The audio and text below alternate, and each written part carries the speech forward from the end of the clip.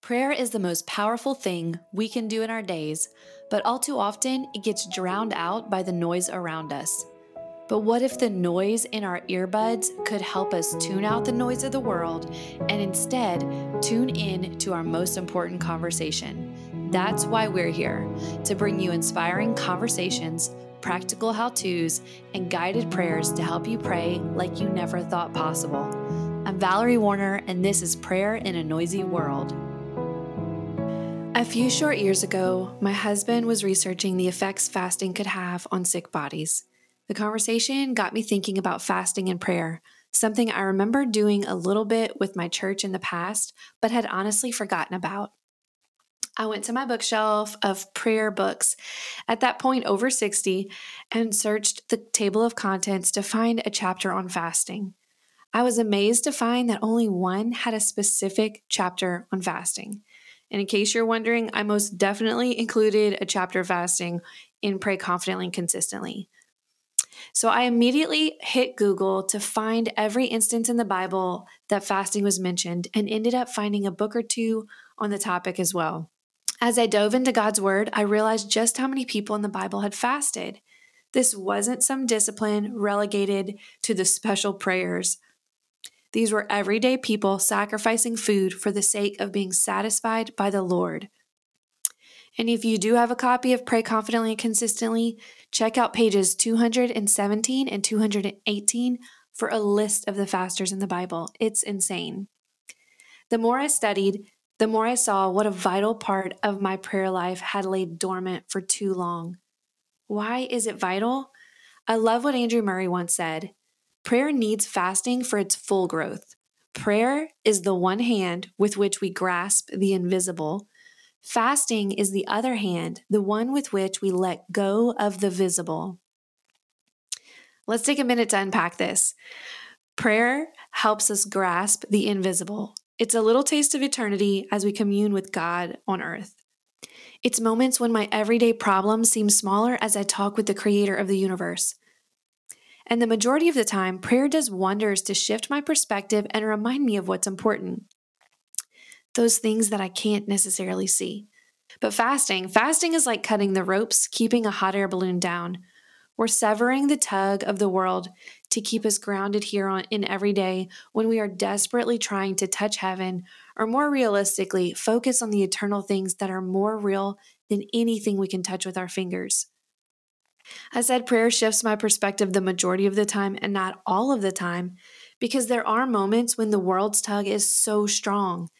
It's the moments I try to pray for weeks and feel my prayers bouncing off the ceiling, or pray over and over for something and long for some sort of breakthrough. Fasting is a unique and vital way to unplug from the world and plug into the Lord. So let's talk through several common questions that come up about fasting. Number 1, can I fast from anything? I'll say I'm a big proponent of fasting from food for a few reasons. This is what we see people fasted from in Scripture. And food is what has a hold of most of us. Does just the thought of fasting from food bring out all the excuses in you? You want me to fast? Is that really necessary? What if I can't for health reasons? Those reasons being that there's a 1 in 1 million chance I faint from one skipped meal, and I just can't chance those odds. Rees Howells knew the excuses were cause for alarm. He said, "My agitation was the proof of the grip it had on me. If the thing had no power over me, why did I argue about it?"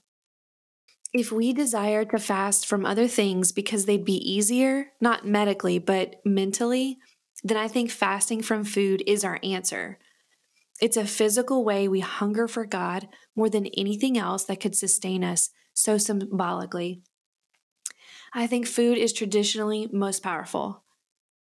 If you truly have restrictions that make it difficult, you can still fast from food, whether it's green juices in place of a meal, if you still need the calories, or one meal a day, or even your favorite foods and try something like a Daniel fast. Why don't we fast? We've already kind of covered the obvious reasons for it, like it's simply not being talked about a lot or not knowing its importance. But there's also something else that might crush our toes a bit. We desire for deep communion with the Lord while doing the absolute bare minimum. Yikes, right? John Wesley once said, Why are we not more holy? Chiefly because we are enthusiasts looking for the end without the means. I think about this idea often, how we desire so much to pray like the people we've read about through history and wonder why we don't experience the miracles or answered prayers other generations have. And I'm convinced it's because they invested so much more into their prayer life than we realize.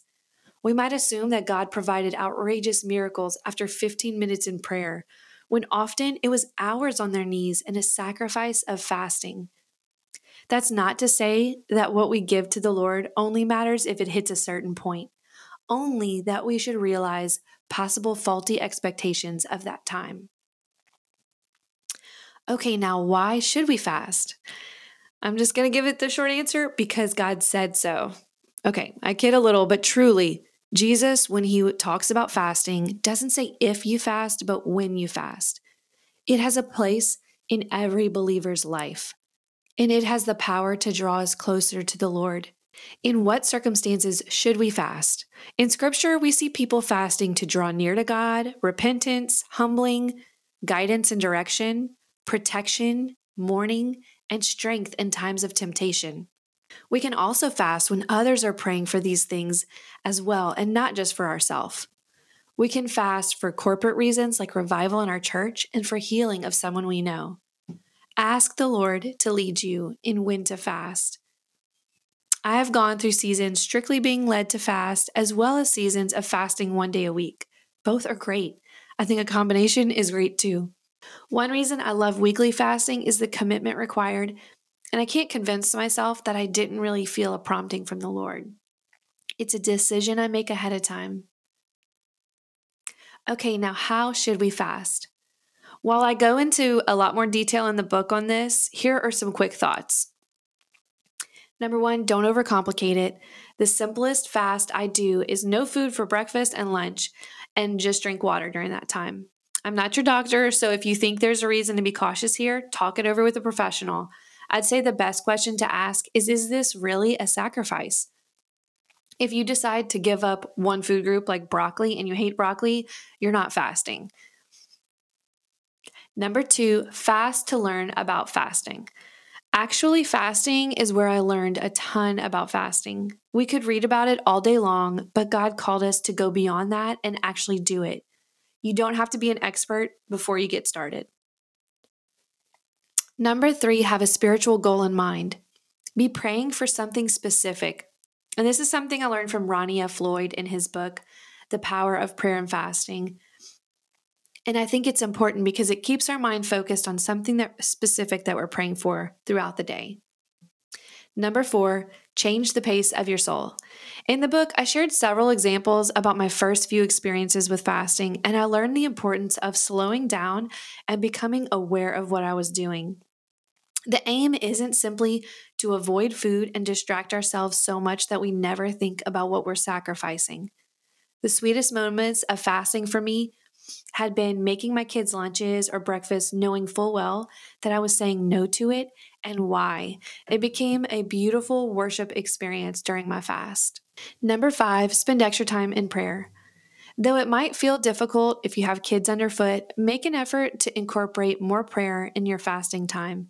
This might literally be while you'd normally be eating, or it could be like me while I was making food for my kids. Number six, spend time in prayer before you break your fast.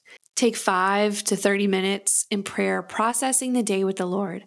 I have ended a fast 2 ways, the slow, methodical way, and I've also ended it shoving Chewies in my face while watching a baking show with Tyler and the girls. The slow, methodical way is so sweet and God glorifying. It's like choosing not to bolt out of the door of the Lord's presence, but to end still knowing that God satisfies me more than anything else. And before I wrap up, I had to share this fun fact. While I was reading 2 books at the same time, Rees Howells' biography, as well as God's Chosen Fast by Arthur Wallis. And I decided to pick up the biography first one day. And amazingly, it was about fasting. It was so cool to get to hear his experience with it. And after reading a chapter of the Rees Howells book, I switched to the book on fasting. And within a few pages, they shared the exact section from the other book I read by Howells. I just thought that was a really cool thing that God brought to my attention and is something that I got to share with you guys today. And if I didn't answer all your questions on fasting, definitely check out the chapter in the book of Pray Confidently and Consistently. It is one of our longer chapters in the book because I learned so much and I would love to share it with you. And now your call to action. Decide today when you will fast and pray about what you will fast for. Invite a friend or a family member to do it with you for added encouragement. And if you want more, we've got a few resources for you. We have a blog post that I'm going to link to in the show notes of just very basics of fasting. We also have that chapter in Pray Confidently and Consistently that I think will answer a lot of your questions about fasting. And we also have in Springboard Prayers 2 prayers, one for fasting and one for breaking your fast. In fact, on Friday, I'm going to share the prayer for starting your fast. Right now, you might be wondering why I'm always sharing our own products. I pray it doesn't feel salesy, honestly. We truly create resources that answer the questions we've heard from our community for the last 8 years. And we're grateful to be able to point you to these things that we know can help. So check out the shop for our most valuable resources at valmariepaper.com. And if you enjoyed this episode, would you share a screenshot on social? We love seeing what resonates most with you guys. So tag us and let us know. This is our own little way instead of having comments like we do on the blog or on social media. All right, join us on Friday as I share a prayer for fasting.